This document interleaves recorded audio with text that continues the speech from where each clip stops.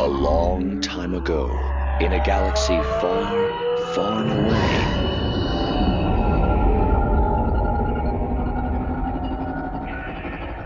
You're listening to Star Wars Beyond the Films, the official expanded universe podcast of StarWarsReport.com. There is a great disturbance in the Force. That's right, Whistler. Welcome to episode 134 of Star Wars Beyond the Films, your Star Wars discussion podcast, your podcast of legends, your ticket to that galaxy far, far away. Our episodes broadcast on the Star Wars Report website, 2nd Airborne Division at www.starwarsreport.com. Episodes can also be found on iTunes, Zune, as well as on Stitcher, and right on our own Twitter and Facebook pages at SW Beyond Films. Hey, but enough about how you got here. Let's get this show started. I'm one of your hosts, the defender of the EU, the champion of the multiverse, the bipolar Star Wars fan, Mark Erleman. And with me like an IG droid that never ages, the EU guru himself, the Count of Two Continuities, Mr. Nathan P. Butler. Hey everybody, that's right. Never ages, but apparently starts to rust. Rusty. That'd have been a good name for an IG droid. Hey Nate, how you been, man? I'm well. We're going through the next round of the stuff for my wife, the things that we thought we're done with. Some of it, I guess some's done, but new stuff has come up. So now we're in the waiting period for a couple of days for another big procedure for her. On my end, it's just waiting and seeing with that, and trying to squeeze as much productivity out of these last 3 weeks or so of break as humanly possible. So nice. a lot of timeline work at this point. Nice. And we're all hoping and praying that Jody has a quick and smooth procedure, whatever she's going to have coming up down the way. Kate's doing pretty good. Things on my end are actually looking really up. We got word back from the house. We're going to get the big house, so I got a place for my studio and everything. Won't be able to move in until about August 3rd, so I still have to put everything in storage for about 4 days, which sucks. But for the most part, things are on the up on our end. It's always nice. So you've got to move and then move, basically. Yep. Yeah, and so that's, I'm sure you Beyonders out there have noticed that some of the episodes haven't came right on Friday, and a couple of them have made it to Monday and Tuesday.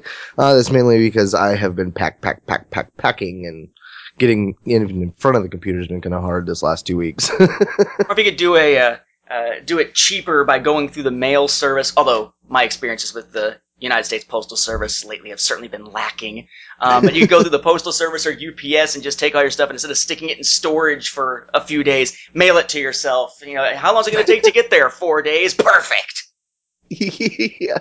Then I'll be sitting there like, where's that third box, man? I need my new Jedi order. Big old UPS truck shows up, and your stuff takes up the entire back, and he's like, I'm so tired of this camel fragging, shower racking, Indeed.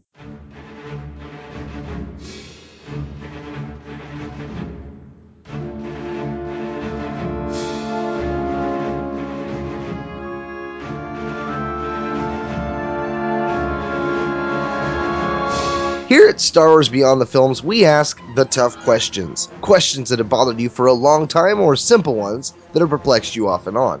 You ponder about Star Wars, and so do we. This episode, we dive into Star Wars Legacy Volume 2, Issues 6 through 10. Now, before we jump too deep into spoiler territory, we'll give you a quick spoiler-free rundown. Just be sure to jump off at Tarkin's arrogance.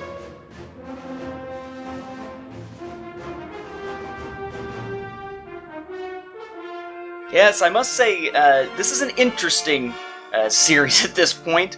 Given that this is trying to pick up where Legacy Volume 1 left off by Ostrander and mostly Dursuma doing the artwork, you probably noticed when we covered the first arc of this series, Prisoner of the Floating World, that we're not quite as keen on this series yet. But it's very much still in its growing pains. I think that, I guess I'm glad that we didn't cover this story until now, because now we're in the midst of what is basically the final arc of this series in terms of what's being released, Empire of One.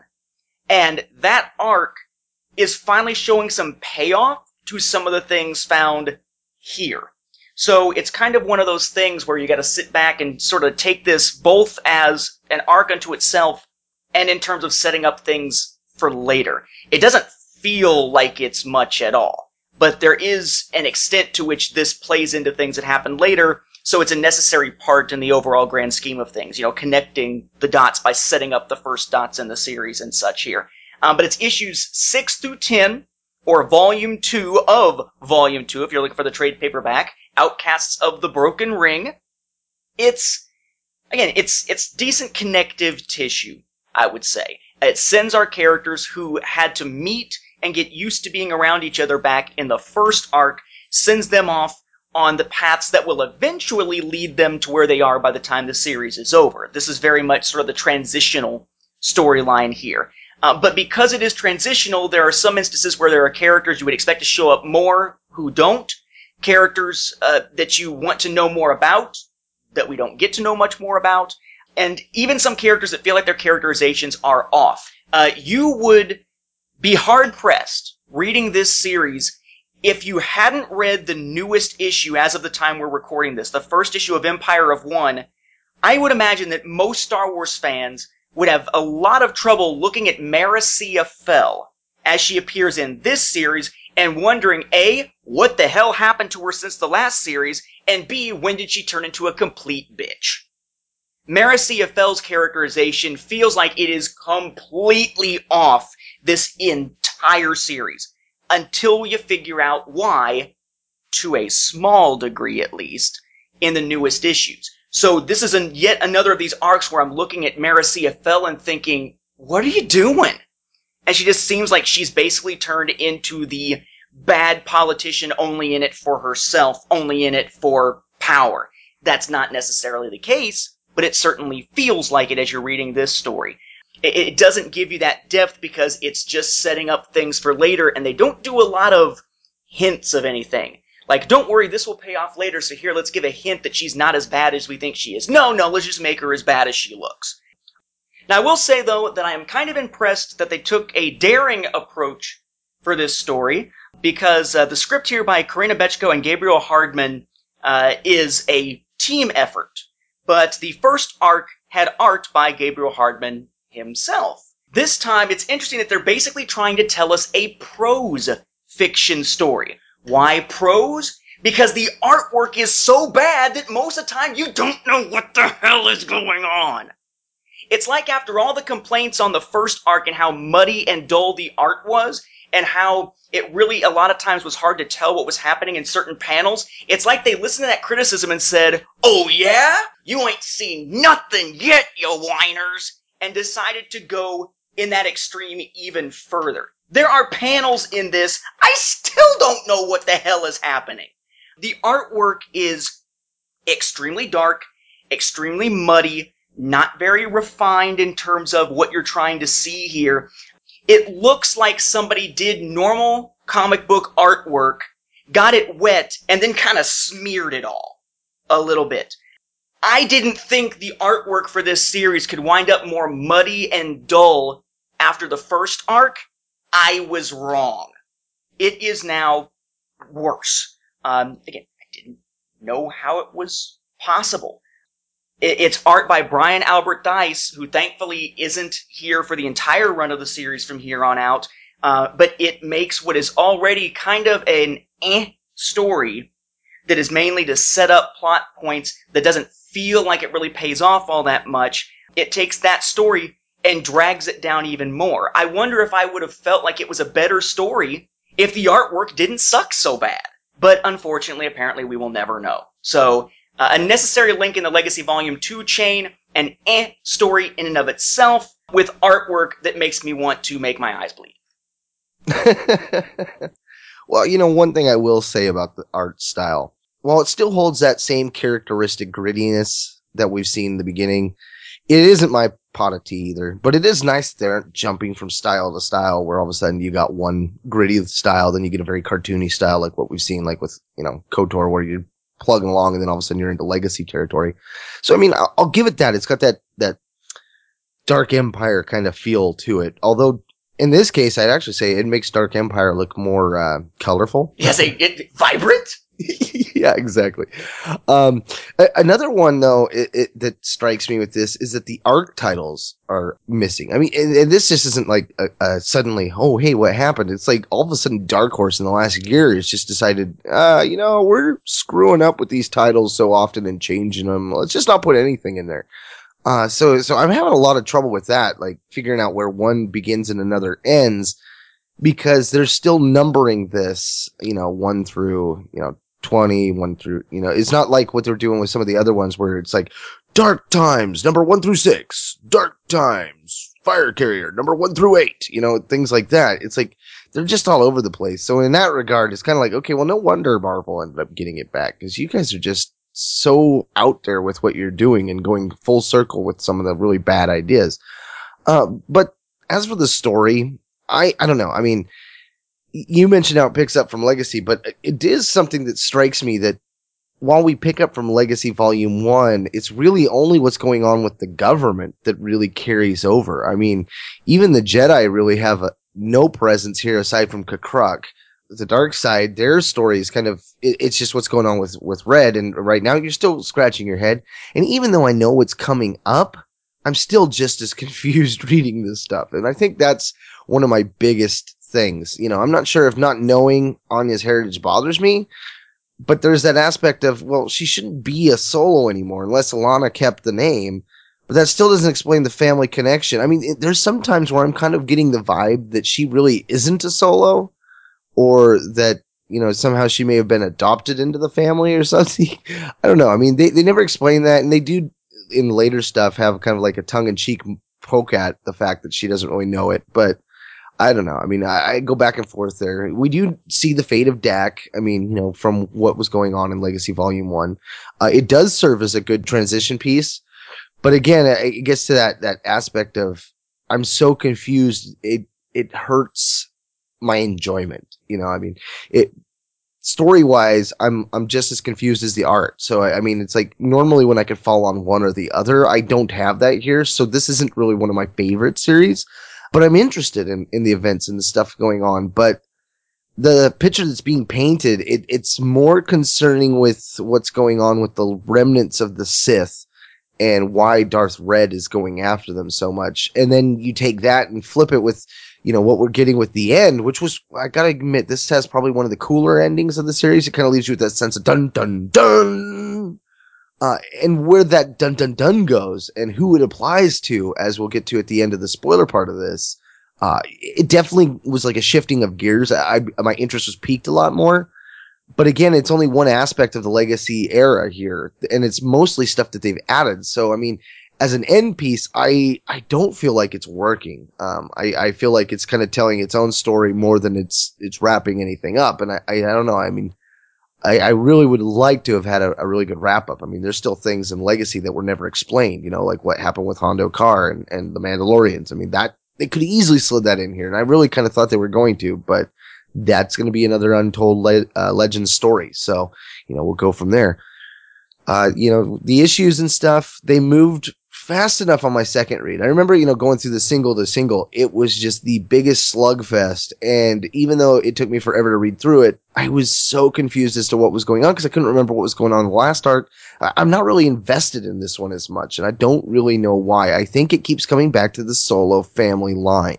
I am still kind of scratching my head trying to figure out how she still has the last name Solo. Yeah, it really doesn't apply much, but for some reason it is pestering me to no end. Yeah, it very much feels like, I make the comparison with this to something like Babylon 5. If Legacy Volume 1 was Babylon 5 with its awesome 5-year arc and the new movie things that were added in there thanks to TNT and everything when they picked up a series and all, then that was sort of a dream fulfilled. A massive storyline brought through to a satisfactory conclusion. And then this, Legacy Volume 2, is a lot like Crusade, which was or Legend of the Rangers, or Voices in the Dark, all these different spin-offs that they thought were going to start their own new series off of Babylon 5 that never really went anywhere, that got canceled or got a pilot movie and never got picked up.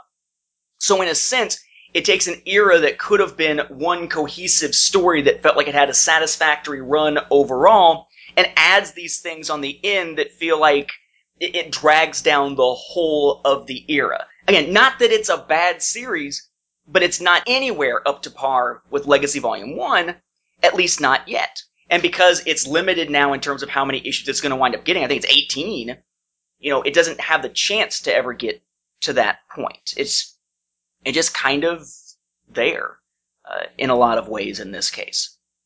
We've analyzed their attack, sir, and there are spoilers. Should I have your ship standing by? Evacuate? In our moment of triumph? I think you overestimate their chances. Now consider that your spoiler warning, Beyonders and Sentries of all ages, because here we go, on another adventure beyond the films. Alright, so where we left off was that you had Zhao Assam, who is an Imperial Knight. He is with Anya Solo, who was a junk trader, basically, who's now being pulled into all these adventures and such. We will, by the way, get more investment in her character in the third arc, Wanted Anya Solo. Unfortunately, that comes halfway through the series, not soon enough to really boost up the feeling you get when you read the first two arcs. But she's there. Her Mon Calamari friend Sauk is there. AG-37, this IG-88 style droid, assassin droid, who's a bounty hunter, is there with them. And they have just saved Yalta Val, who is another Imperial Knight, from the floating world of Mala, as we found out the name was in the previous arc. And all of that saving was done to get him out of the clutches of and to escape a Sith that's left from the one Sith named Darth Red. W-R-E-D-D. Not like the color, like the, nothing. Darth Red. And now, we basically pick up very soon thereafter, because the heroic characters are still on their way back and dealing with the injuries and stuff that happened from the previous arc. But we pick up on Katamai Prime. And we see this government meeting, just standard stuff. And this Snivian, we know it's a Snivian because of the one or two pictures where he actually can be seen amidst all the black and dark brown colors. This Snivian, who's part of the government, is accosted immediately after the meeting by Darth Red. Red comes out, pulls his lightsaber, attacks the guy. The Snivian fights back with Force Lightning. You're like, whoa, this guy's another of these Sith in hiding. And basically he's berating Red for the fact that Red basically, instead of doing what he was supposed to do, which would have been to go to the system from the previous episode, or the previous arc, rather than going into the Carrera system like he was supposed to and insinuating himself into the government, getting power and such, silently, basically not revealing himself as a Sith, he instead went and basically grabbed for attention. He did the big flashy stuff and drew a lot of attention to himself and to the idea that the Sith are still around. And Red's not having any of it because he has his own plans and such. Remember, Darth Red wasn't ever actually officially promoted to become a Sith Master, so to speak. Or he killed his master on Mala at the beginning of the previous arc, so he's sort of taken that name without any other Sith giving it to him or acknowledging that he should have gotten that elevation from being essentially just an apprentice. And he's not having any of it. He kills the Snivian Sith. What gets me about this, and I had to look through this repeatedly to figure out what happened. There's a moment here where as they're fighting, the Snivian looks like a regular Snivian. Now, I think of Snivians the way he's drawn here, and I'm thinking fur. Well, they're not supposed to have fur, apparently. It's supposed to be like a thick skin, so I don't know what I'm seeing now that I realize it's supposed to be thick skin. As they're fighting there, Red, it looks like he slashes him across the face, and somehow slashing him across the face removes fur, makeup, a layer of skin, something from this Snivian's face, and underneath we see red and black, which is supposed to be the Sith tattoos of the one Sith hidden underneath this facade that he's created. Never mind the fact that when he goes all Sith-eyed, he doesn't really go Sith-eyed so much as his eyes just glow red, apparently because doing Sith eyes requires way too much detail for Theis's artwork style. But I don't know, I had to go back and look at that repeatedly, say, what just happened? And it looked like he shaved some hair off with the slash or something to reveal the tattoos under it, like to hide himself. the Snivian let his hair grow out over it, and that's an easy way to have it hidden, which of course would mean that he had shaved himself basically naked or bald in order to show the tattoos in the first place while he was a Sith. But then to go back and look at the species to find that, they're not supposed to have fur, it's supposed to be like a thicker skin. I'm just shaking my head at what's going on here. It's the first instance. I mean, it takes just the first 3 pages of this, looking at the artwork, to have something about the artwork make it harder to follow the story. That is not a good sign for a 5-issue arc. Yeah. I too, that was the scene that had me stop. It's like, oh, did he have like clay or something on his skin? Because it kind of like gives you the impression that whatever it was shattered off or something. I mean, yeah, I get what it was serving. Okay, he's been outed. He's a Sith. But it raises up so many questions, like, why are they tattooing themselves at this point? I mean, okay, obviously there was an error in Lucas's vision versus what the EU/Legends eventually gave us. But yeah, I mean, that was one, like, they could have gone a whole different route with a different alien, maybe had a mask he took off or something. I don't know. That was just one that, like, yeah, it served the purpose really quick for the story, but when you place it in universe, it fell apart. So we know that Red is out there killing Sith, and we pick up then with AG-37's ship, which I don't believe has ever been given a name. It's just AG-37's ship. Just like the communications droid that's with them that I always forget to mention, the little spherical one from the previous arc, who's going to play a role at different points throughout this arc and future ones, still doesn't have a name either. It's just the communications droid. But they're all on AG-37's ship, and they've escaped from Mala, and they're tending to their wounds. And this was another moment that had me sort of step back looking at this art-wise. Before we even get into what's happening, I'm having trouble taking stock of who it is that I'm seeing. There's Anya, easy to spot, she's the woman. There's Sauk, easy to spot, he's the Mon Calamari. AG-37's not in the first page that we see of them here. And then we've got the 2 Imperial Knights. And you've got Zhao Assam, drawn somewhat different than we saw him before. Then you've got Yalta Bal, who's basically injured and in bed.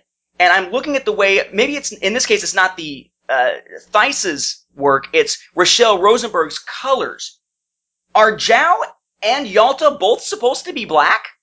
That certainly wasn't what it seemed like in the previous arc. Or future arcs.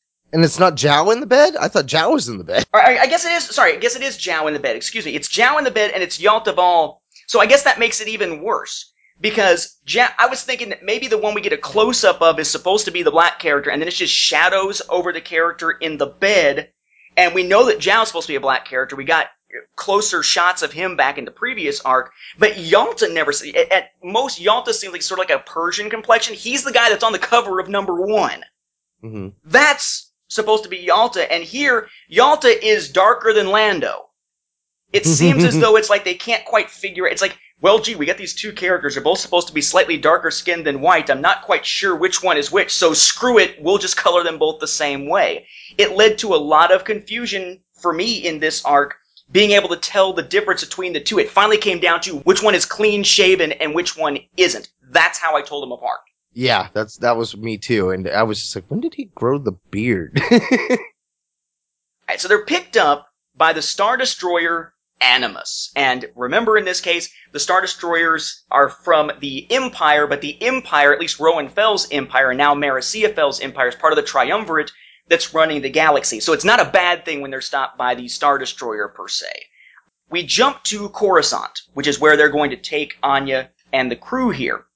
And we basically get a conversation I thought was pretty well executed. It's one of these conversations that you would sort of expect from a pragmatic political standpoint, but as a lover of Star Wars and the idea of fighting for justice and stuff, that you're kind of like, oh, no, what are you doing? Basically, the Triumvirate leaders, that is Gar Stasi, Marisia Fel, Kakruk, and for some reason Antares Draco, who granted is the head of the Imperial Knights, but he's not one of the 3 leaders of the Triumvirate as far as we know, unless he's there just as like the boy toy of Marisia Fel. They're basically sitting around and have a conversation in which they're trying to decide what to do about Darth Red now that he's been exposed, now that this Sith on Kadamai Prime that we saw at the beginning of this arc was exposed, the Snivian, who never gets a name. What should they do about it? What should they do about hunting down the rest of these Sith? And they take the somewhat surprising decision of saying, we've got other problems we've got to deal with right now. And as Garstasi puts it, it may be unsavory, but Red is doing our job for us. Basically, if he's just hunting down other Sith in hiding, let him. Let them kill each other, because that does our job for us. It's like the idea of if you're a police chief in a major city and there's gang violence going on, just turn a blind eye, let the gangbangers kill themselves, and then go in and mop up afterwards. We think of that in law enforcement in the U.S., and we go, whoa, that's new, that's crossing a moral line somewhere. But they've got a galaxy to run. It's a practical but surprising approach for them to take, I thought. Yeah, I too, that was one of the more interesting twists to it. And the fact, that you've got the Imperial Knight. What? Empress? We couldn't possibly, there's still that aspect of what's going on with the Imperial Knights that still intrigues me. They've got clearly their own Jedi-ness going on, and yet they serve, the Empress, which is interesting at this point, because before it was the Emperor, but now he's passed on, and the Empress is in charge. So it's kind of like, now you've got this whole new vision that's, a new point of view on that vision. It's interesting place for those Imperial Knights to be. And so this concept, I don't know, in a lot of ways it kind of fits with what I would expect from them, and yet there's Draco kind of like, we couldn't possibly. And yet they're the ones wanting Zhao to turn and come back in, and Zhao's like, hey, no, I had a vision, and, this guy's going to kill the Empress, I got to follow him, but they're all like, hey, forget about that. So, I don't know, again, it gets back to that confliction. I'm really hoping that when we get to the end of this series, that the payoff will make all of this confusing moments better. Because I know when we get to the point where we find out, why Fel is chasing after Anya, that didn't satisfy me very much. In fact, it made me more confused. So, I'm still trying to rationalize, what's going on from the Empire's point of view, and how that plays into here. Because we knew in some of the issues, she gets asked to go to Coruscant and stuff, and she's like, oh, hey, 1 minute it's like you're a guest, the next minute you're a prisoner, as we'll eventually see. But the way that they talk about it, though, it makes me stop, and I do question, what's going on with Darth Red. Obviously he's got his own agenda. Is he, on the threshold of creating a new order here? Is his agenda just kind of like Kriya and KOTOR 2? He just wants to wipe out both sides. There's definitely some interesting aspects to how he's gone about things. And I think right now for me, that's the one thing that's really keeping me into the story. Again, the payoff is going to come later. We learn more about Darth Red's origins in the last arc of the series. We learn more about the Anya's background in the next arc. Although, spoiler alert, the main villain of the next arc, just like in Brian Wood's Star Wars Volume 2, won't get a name. For some reason, the recent Dark Horse comics have an urge to not only give their stories no name in the issues themselves, but a lot of major characters don't wind up getting names. In this arc, if you're reading as individual issues, you'll know the name of the next Sith they encounter. But if you're not reading the individual issues that have the recaps of previous issues, it'll take you a while to figure out who the heck he is, because they don't bother to name him except in the recap for one of the issues. It's a bad habit they're getting into of just leaving out names of major characters and assuming that that's okay. Not really, not in this day and age of storytelling. Mm-hmm. So they very quickly just kind of do a quick zip through to see where everybody is. Anya is talking to an Imperial officer about the idea that apparently they want to keep her happy. The Triumvirate wants to keep her happy. They don't know who she is yet. Remember the previous arc. Who the hell is Anya Solo? Asks Maricea Fel. Where apparently they haven't done their homework to figure out who she is yet, because once they figure out who she is and she becomes more visible after the events of this arc, then they're going to be trying to arrest her. But at this point, they want to keep her happy, and the officer even suggests, hey, you could probably even get a decent job back on Coruscant, a plum assignment, out of this if you play your cards right, because they apparently want to keep you happy. As for Sauk, he has been working to help repair AG-37 after the injuries, if you want to call it that the droid got back in the previous arc. So he's still being repaired at this point. We see a quick conversation between Antares Draco and Yalta Val. Yalta is being assigned not to go after Red, but to basically go become a trainer. He's going to go to a Coruscant training facility for Imperial Knights and basically become a teacher.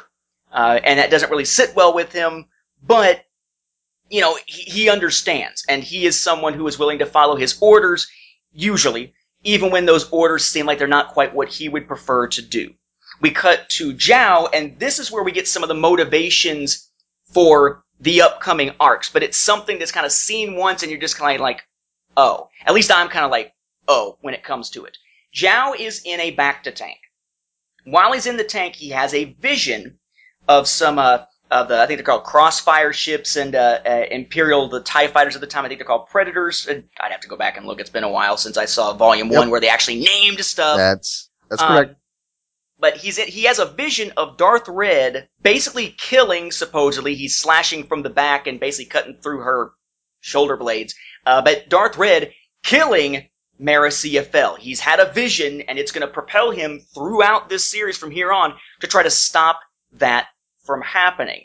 But at this point, as much as we've seen of Marisia Fel in this series, I'm sitting back going, okay. If it's going to be somebody that we're supposed to be concerned about getting killed, shouldn't it be a character that we like right now? Because at this point, if he kills her, I'm going to be like, oh, that sucks for the government. Ah, well, because so far in this series, Marisia Fel has been more or less unlikable and will continue to be unlikable until the final arc, Empire of One. What'd you think of the vision? Well, yeah, it gets back to that whole question of, what's so important about the Fells? I mean, I kind of at one point was hoping that Sword of the Jedi was going to give us like an origin story for the Imperial Knights, and, maybe there was a vision that, hey, the Fel line's going to lead us to prosperity or something like that. Because, again, the Imperial Knights, they serve the Force through their empire, through their emperor, or empress in this case. And we've gone from Emperor Fel to Empress Fel, and you've got different outlooks on things, and I still try to wrap my head around that. So, I mean, I get where, he wants to save her because she's the princess, she's the empress of his empire and all that. I get the yo-ho, we're off to fight and all that, but it just gets back to the, beyond that, what's the driving motivation for the Imperial Knights? I mean, he seems to alone, Zhao, have a sense of duty that the rest of the knights are apparently missing, or they're just so caught up in their pomp and circumstance of the traditions of, this is the way it is, that's what's going to hose them. I mean, as we get towards the end here, Zhao's going to be, in the hot seat because of some of the choices he makes, and those choices, kind of like what happened in episode 3, you can't do that, Anakin, they'll expel you from the order kind of thing. I mean, it gets me to that spot where I'm like, really, the Empire would build a Jedi Knight system that's just as flawed as the old one? Like, I don't know. That seems the weirdest part for me to absorb. I mean, the Knights are supposed to be a powerhouse equal to the Jedi and tough enough to stand up to the Sith, but in a lot of ways, I'm questioning their motives and stuff. What's their driving forces and stuff. I mean, for Zhao, it makes sense. He's got the vision. He sees her getting hacked in the back, and so therefore it spurs him on. But there's no romantic connection to the Empress. So beyond that and his sense of duty, what's really pushing him? So we send our characters further along on their merry little ways. It really sort of feels like this issue is an epilogue to the previous arc more so than the launch of this new one in a lot of ways. Mm-hmm. We find out that Sauk is going to be going with AG-37 when he leaves because it makes more sense for Sauk with his skills to work on that particular freighter. That's not going to last very long, but at least that's the plan for this issue. And sure enough, Anya did get a good position on Coruscant, so she's going to be sticking around there. So, our heroes are finally heading off in different ways. We see a quick training situation where Zhao is fighting against a remote and is having a conversation with Yalta Val about, what their orders are and the fact that neither of them really like the orders. Zhao has told Yalta about the vision, but that's not in keeping with Zhao's orders. Zhao is not supposed to go off and hunt Darth Red at this point. He's reminded not to disobey orders because he did disobey a direct order to go find Yalta Val and Carreras in the previous arc anyway, so he's already sort of crossing the line at this point. And you get the sense that, yeah, he's just pretty much going to tell Val what he wants to hear. He destroys the training remote. He's like, yeah, understood. But we immediately move into what is probably the most important conversation of this issue, which is Anya and Zhao just kind of sitting around, having a drink, I would say it's blue milk or something, but it's hard to tell. It looks in the image whenever she's pouring some into his glass that he's drinking sand, thanks to the artwork. I'm pretty sure that's not what it is, but maybe Imperial Knights have interesting tastes and whatnot here. But he has a conversation in which he basically has to lay out for Anya about the Sith and the way the Sith have worked. And part of it feels heavy-handed, like, wow, we really needed this to be gone over again? We already know this. But given how young Anya is and the fact that her most recent experience thinking about the Sith was what happened in Legacy Volume 1, it makes sense that he needs to say, he says, besides, it's not just what I saw that worries me, it's the feeling I got from it. He, being Darth Red, wants me for an apprentice. I know it. And she says, what? That's daft. You're already a full-fledged Imperial Knight. I think you're safely past apprentice. You don't understand. Before the One Sith banded together to take power, it had always been another way. A master and an apprentice. Together they were unbelievably strong. Palpatine and Vader. They upended the galaxy. The reverberations from their reign are still being felt. For 1,000 years before them, there was peace in the galaxy. For more than 100 years since, nothing but chaos. I think he's systematically killing off the other Sith so that he can bring back the old ways. This idea, essentially, that, granted, they're putting a motivation with Red that we don't really have a sense, even now, in that last arc, of whether that's a true motivation for him entirely.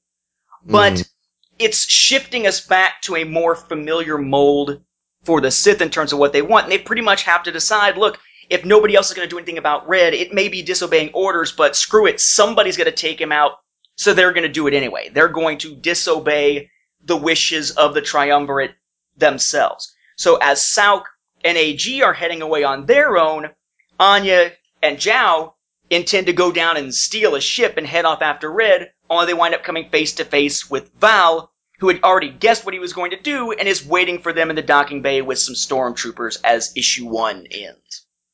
See, and I don't have an issue with how it ends. I think my issue is like the last thing that Anya and Zhao say. She goes, "So, what are you going to do about Darth Red?" "Same as you. I'm going to do what the Empress expects of me. I'll probably be better off for it too." And then we see, IG, we see Sauk, and then it goes to Anya staring out in space in her private quarters. She looks across, she sees another Star Destroyer, because apparently she's on one and they brought a second one. And then she turns, she sees her blaster rifle. And apparently, seeing that blaster rifle, decides to take action, goes to Zhao's doors, knocks on the door. "Anya, we have to find him. We have to stop him. If we don't, who else will?" And he doesn't say anything, he just looks at her. And then next thing you know, they're sneaking around and stuff, and he's all fully dressed up. He's gotten changed and everything, and they decide to go off. And, technically, according to tradition and stuff, this is going to get him killed, but hey, whatever. It was on a whim, and she's got the name Solo, so let's just roll with it. And I think that does get back to one of the issues I'm having with this series. Like, they're banking so much on her connection to the name Solo. And, hey, look, she looked at a blaster. She's going off on a random hunch. She's going to be the one that gets him in there. So she's a lot like Leia, and she's like Han.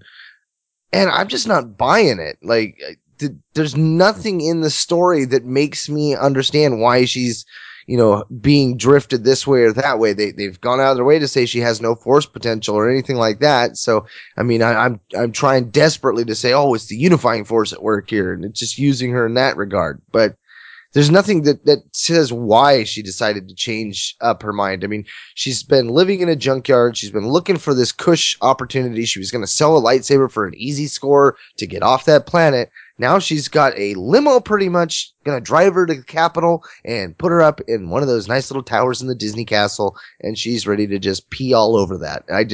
I don't get it. Yeah, in some instances, it sort of feels like there's some rushed storytelling going on here. But then we get to issue number 2, which takes a lot of time on some chase material, so hopefully this issue won't take us as long to get through as the first one.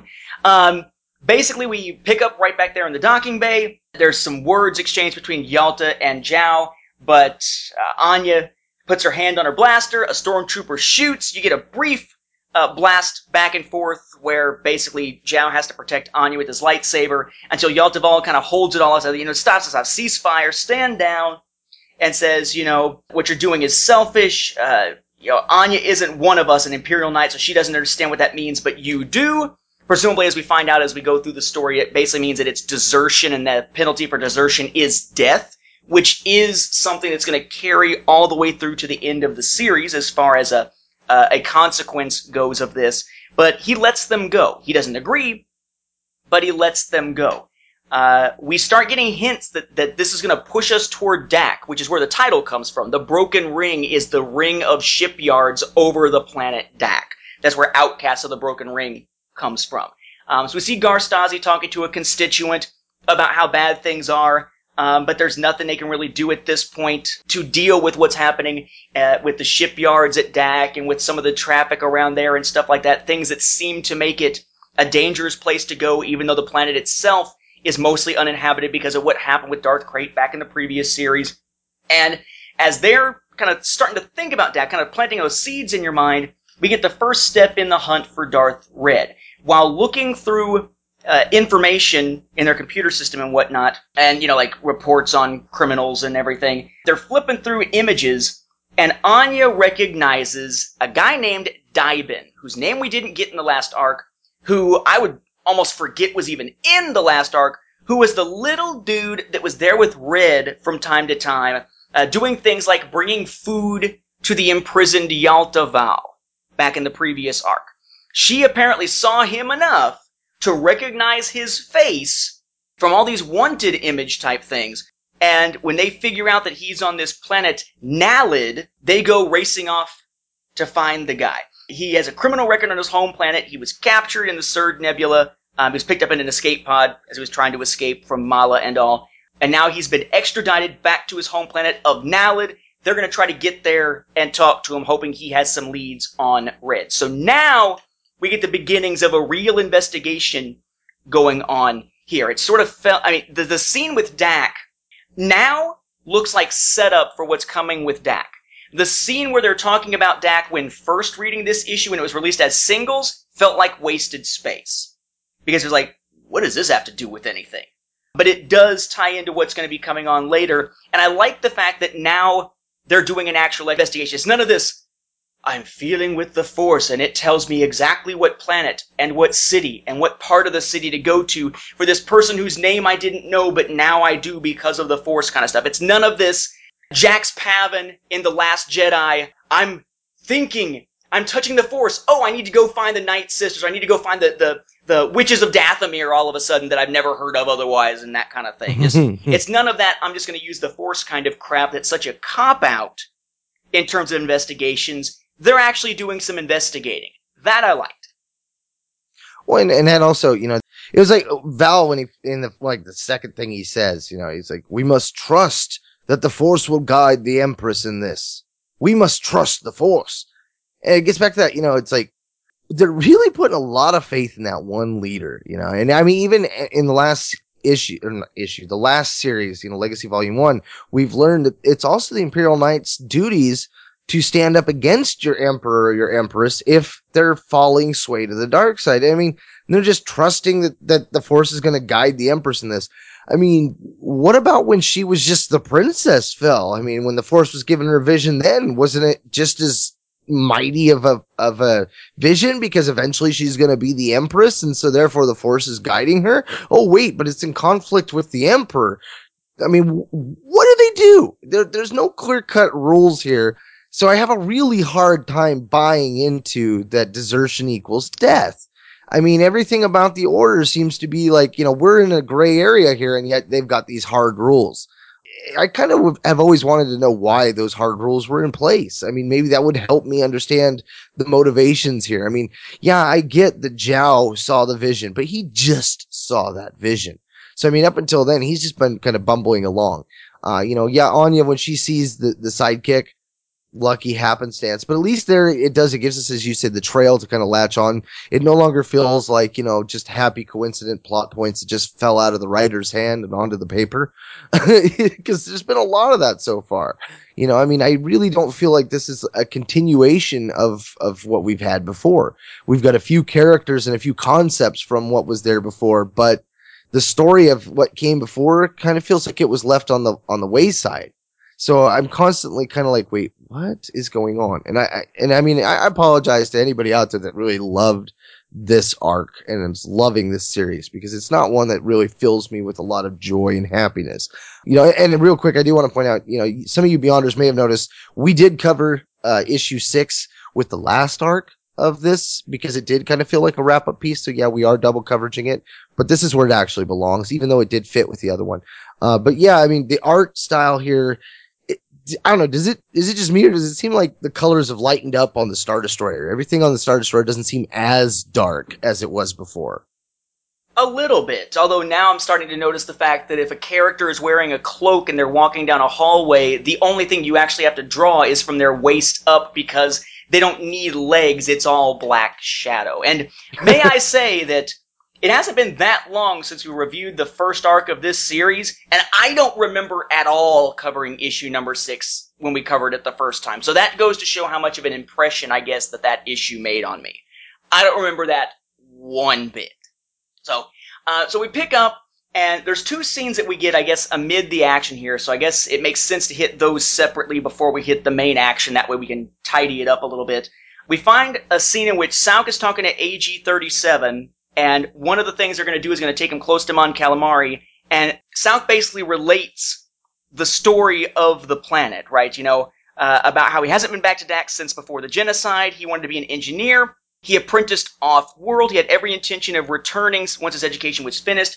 By the time he heard that the One Sith released the virus, it was too late. He couldn't go back, he couldn't help, he never found out what happened to most of his family, he doesn't ever return.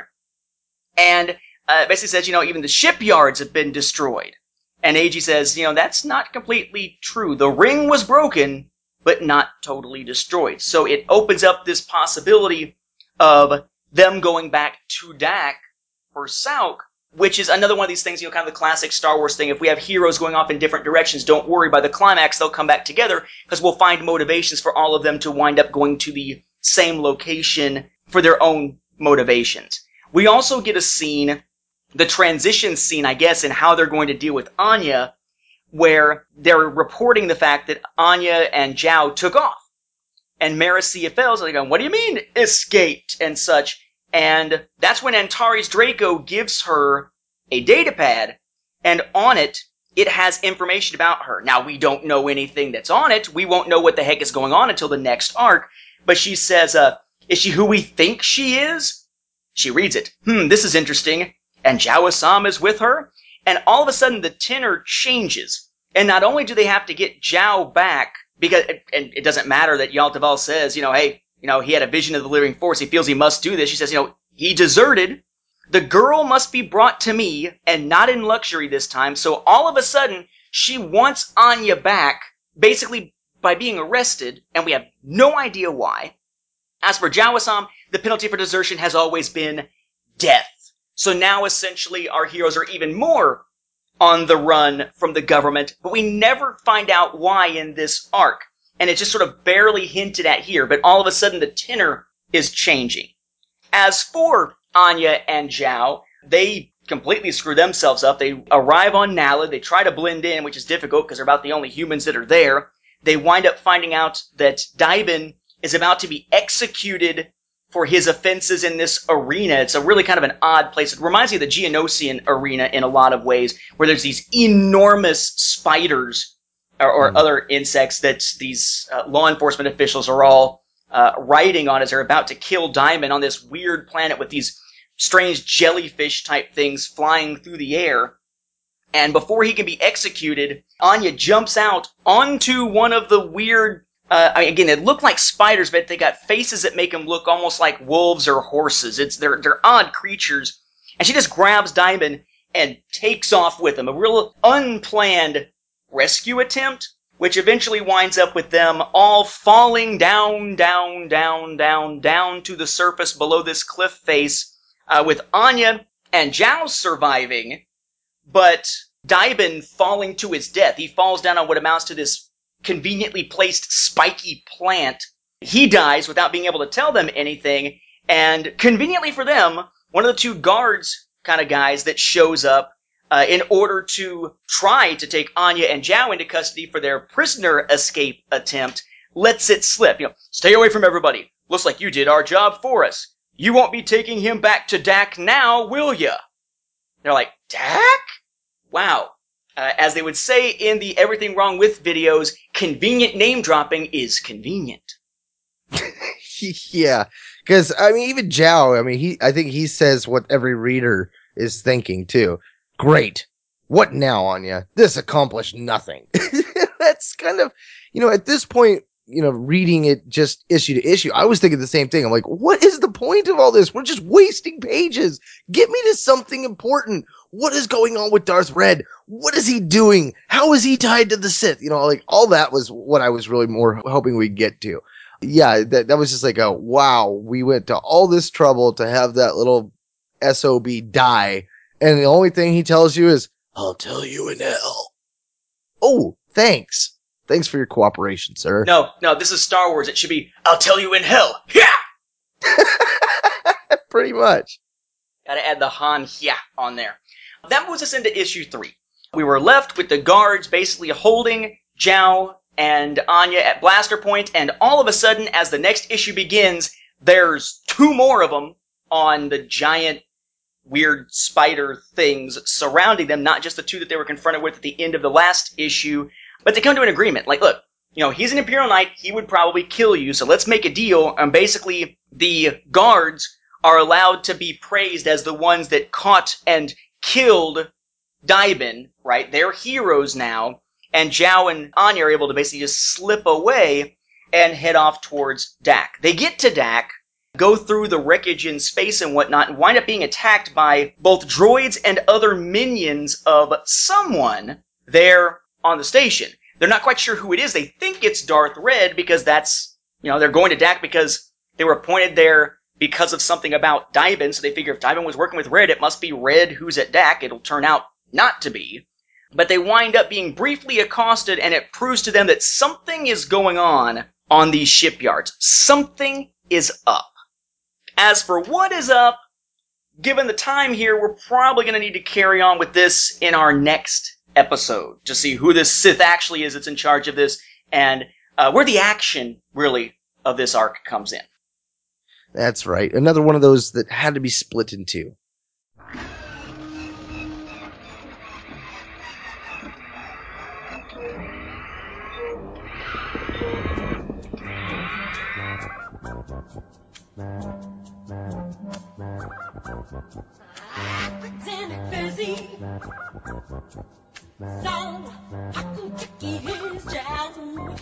Now that about wraps up this episode of Star Wars Beyond the Films. We'd like to thank you once again for hanging around with us as we ponder on sharing our fandom. Remember, you can always listen to our episodes streaming online on the Star Wars Report website, 2nd Airborne Division at www.starwarsreport.com. Episodes are also available on Zune, Stitcher, and on iTunes, which we always encourage you to leave us a review while you're at it. You can also find links to our episodes on both Twitter and our Facebook pages at SW Beyond Films, or just type in Star Wars Beyond the Films in the search bar. Hey, but no matter how you get there, be sure to like our Facebook page. It's one of the best ways to interact with us, our own home one, if you will. Not only can you post comments to us about the show, we love interacting with you fellow fans, so if you have any Star Wars and or EU/Legends questions, or you just want to comment about a past episode, fire off. You can always email us directly at swbeyondfilms@starwarsfanworks.com. Now, lastly, before we go, we wanted to mention to you our Audible trial. If you go to www.audibletrial.com/Star Wars Report, you can get a free trial run of audible.com to see what they're all about. Our sponsors, they have more than 100,000 titles. You can explore the Star Wars expanding universe, Legends, or any other genre without risk of being stuck with a book you flat out hate, because Audible members can exchange any book within 12 months with no questions asked. So in this digital age, if you're thinking of making the switch from the page to the audiobook, Audible just might be right for you. So once again, for Stars Beyond the Films, this is Ben Mark and Whistler. And Nathan. Saying thanks for listening, and may the Force be with you. And don't quote us the odds that we'll have a lot more artwork that's difficult to discern in the next episode. Or that we'll have some details as to what's going on.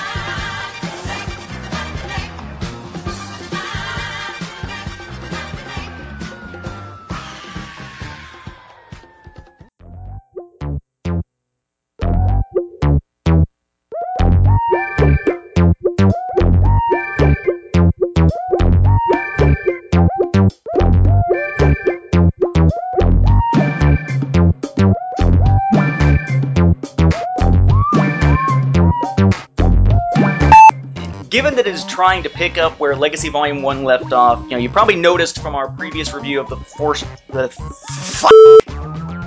again. I am impressed that Karina Bechko and Gabriel Hardman, who do the script for this series, I'm sorry, I gotta get the cat out because she will not stop meowing. Get out. I thought since I had the house to myself, or had the apartment to myself, I wouldn't have to worry about the damn cat or any noises, but she crawls around my feet and goes, Not only can you post episodes to our page, we don't care.